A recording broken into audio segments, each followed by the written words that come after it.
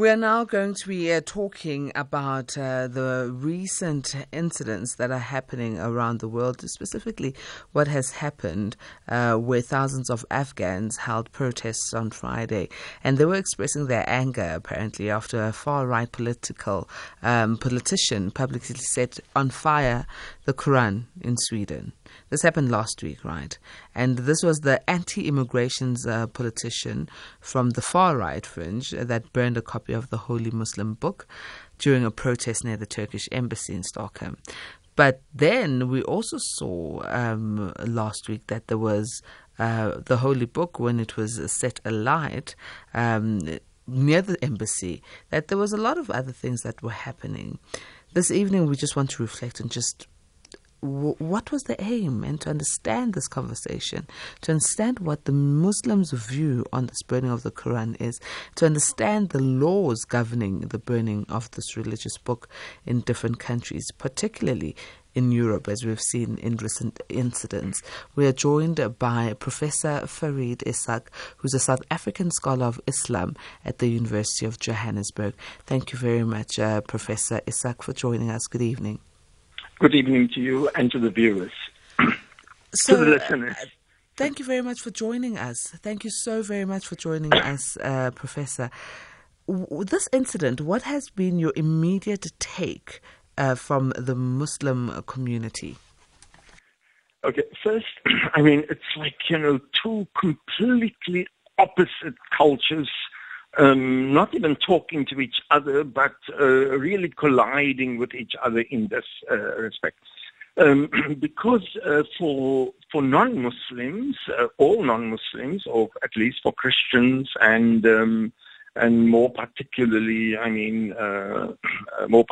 completely secular or a-religious or anti-religious, the Quran is seen by them as just a holy book. In the same way that people talk about the Bible as a holy book. But the reality is that for Muslims, it's a completely different kind of text. For Muslims, the role of the Quran, or the way they perceive the Quran, it is really in the Christian world, the way the Christians perceive and hold on to Jesus Christ. So Jesus Christ as sacred, Jesus Christ as the Word of God becoming flesh on earth, Jesus Christ as in some ways only a human figure, but really a figure that is coexistent with the God. And so Christ is often in Christianity described as the Lord, and Christ sometimes morphs with God. And so this is the kind of the sacredness of Christ in the Christian world. For Muslims, the Quran occupies that space. So the Quran for Muslims, it's not the equivalent of the Bible in Christianity. The Quran for Muslims is the space that occupies a space in their religious life that Christ occupies in the... And so in some ways, to burn the Quran for Muslims, it's to burn an effigy or a sacred statue that you find often more in the Catholic churches than in it's to burn that image of Christ. It's like, spitting on, burning the body of Christ. So this is how many Muslim societies perceive this. So it's, of course, two entities that completely have different responses. And then on the other hand, then Muslim societies often authoritarian societies, and what the government says will happen, allow protests or don't. And so when in Sweden or in Denmark, when people engage in public protest and they burn something as sacred as the Quran up, Muslims kind of often imagine that, wait, why aren't the governments stopping them? Why? The governments must be the whole of the United States, the whole of Sweden, because in their own societies, this kind of thing would never be allowed to happen without government approval. Because in many of these societies, quite frankly, there is no freedom of speech or democracy. So when they see this happening in another country, they think it must be all Americans, it must be all Swedish, it must be all. And so not only then is there this not proper understanding of what the text means in these different cultures, but also what does protest mean? And so then, I mean, in many of these countries, Muslims get really, really upset, but they also blame all of those people instead of saying it's a right-wing element in that country. The government can't do anything in that country because there are freedom of speech, constitutional these things.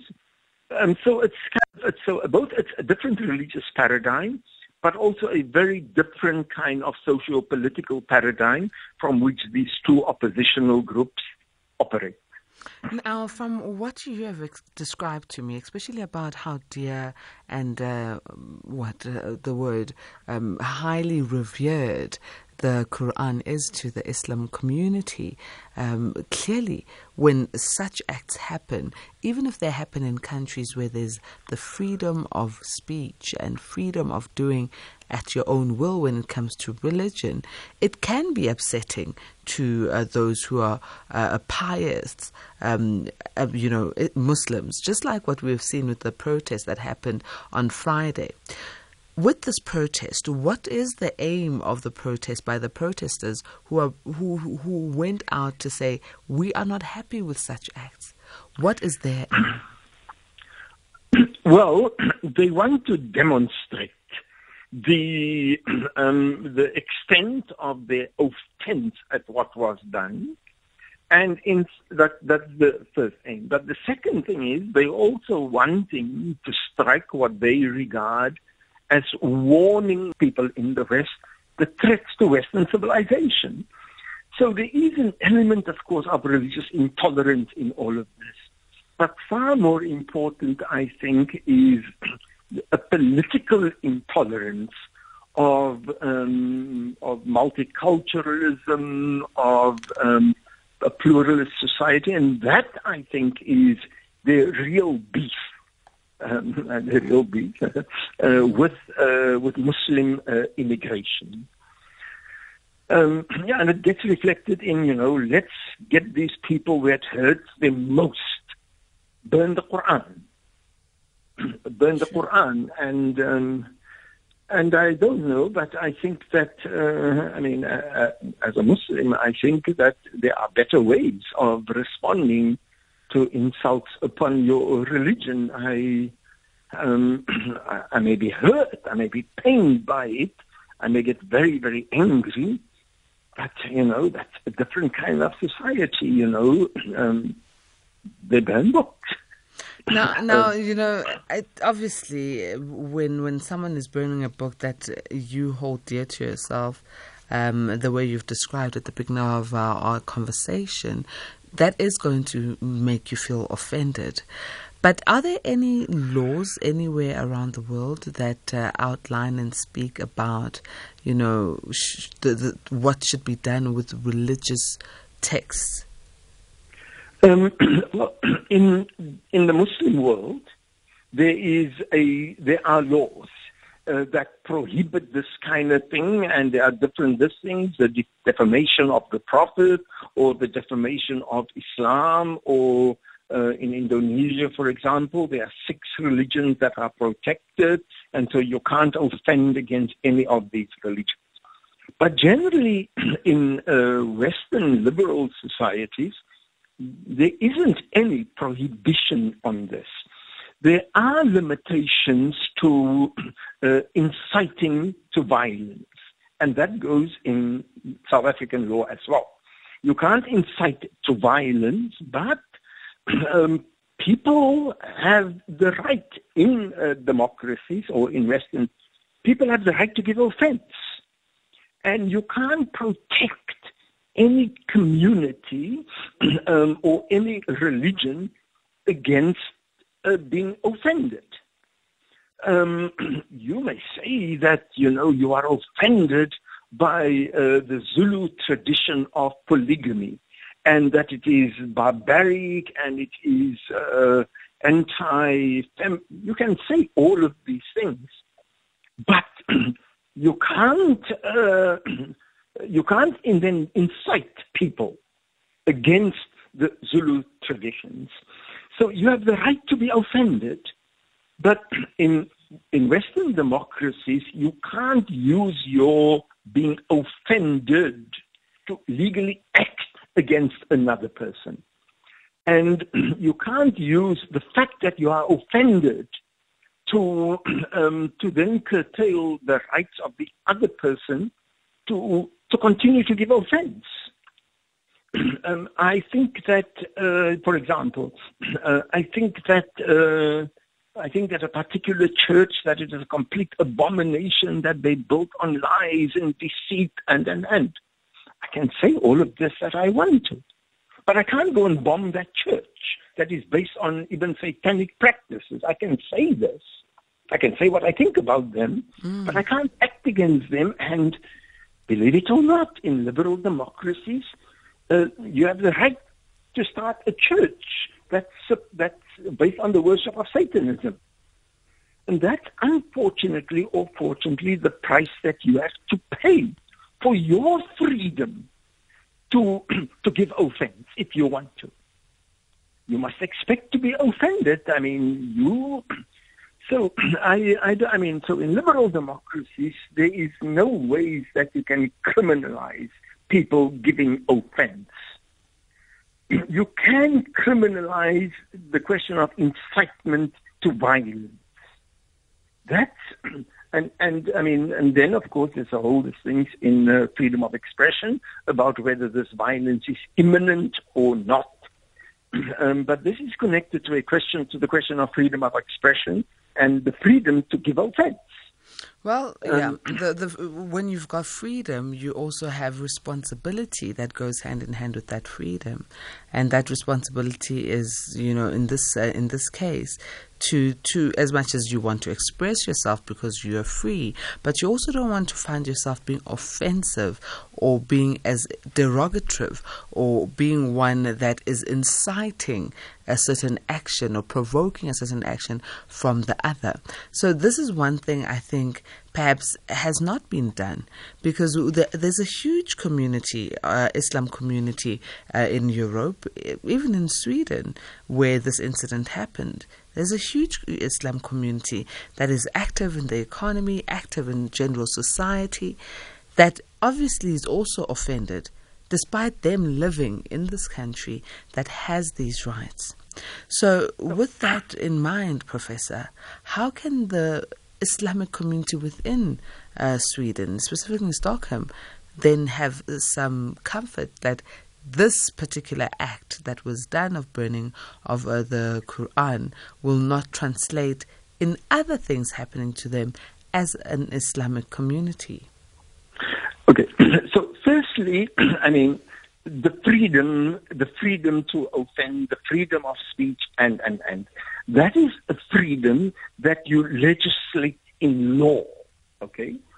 But the responsibility that comes with that freedom, that is not something that is enacted in law. You can't tell people this is what a responsible citizen does. This is what recently, the whole question that, it is a dead person lying on the street. Do you have an obligation to pay attention? If somebody's knocked over by a car and the car, right, are you under obligation to just walk on or not? This is a new area, the kind of the responsibility that comes with freedom. This is a new area that's being developed in law inside. So what does the Swedish Muslim community do? The Swedish Muslim community, they must act in concert with other civil society and political entities in the country that shares their ideals of respect for religion.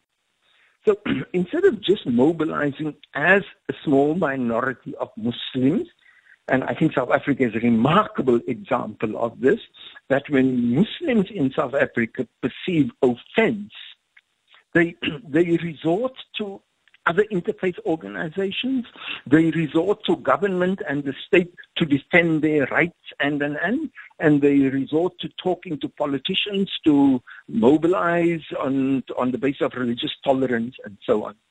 What religious minorities, it's not my way of doing, is to entirely then draw into a cocoon on your own, and you're now going to take on the whole of Swedish society as a Muslim. It's really counterproductive.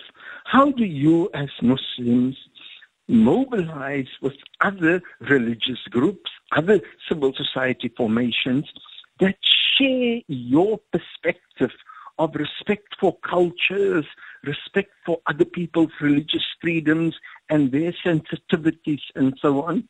And how do we then collectively work with those other Swedish formations to articulate and to push this agenda of Sweden that is more embracing and accepting of religious diversity? This on the one hand, and on the other hand, with all of your other partners, how do you push against this Christian right-wing European civilizational supremacist entities? Because the truth is that those entities are also gaining bigger power in those societies, and that's a challenge for all democratic loving Swedes. And Muslims must make common cause with those elements to enhance respect for their own religion and religious faith. Professor Esack, thank you very much for joining us and giving us your perspective on this incident. Thank you very much. Have a good evening further. You are listening to Facts of Faith.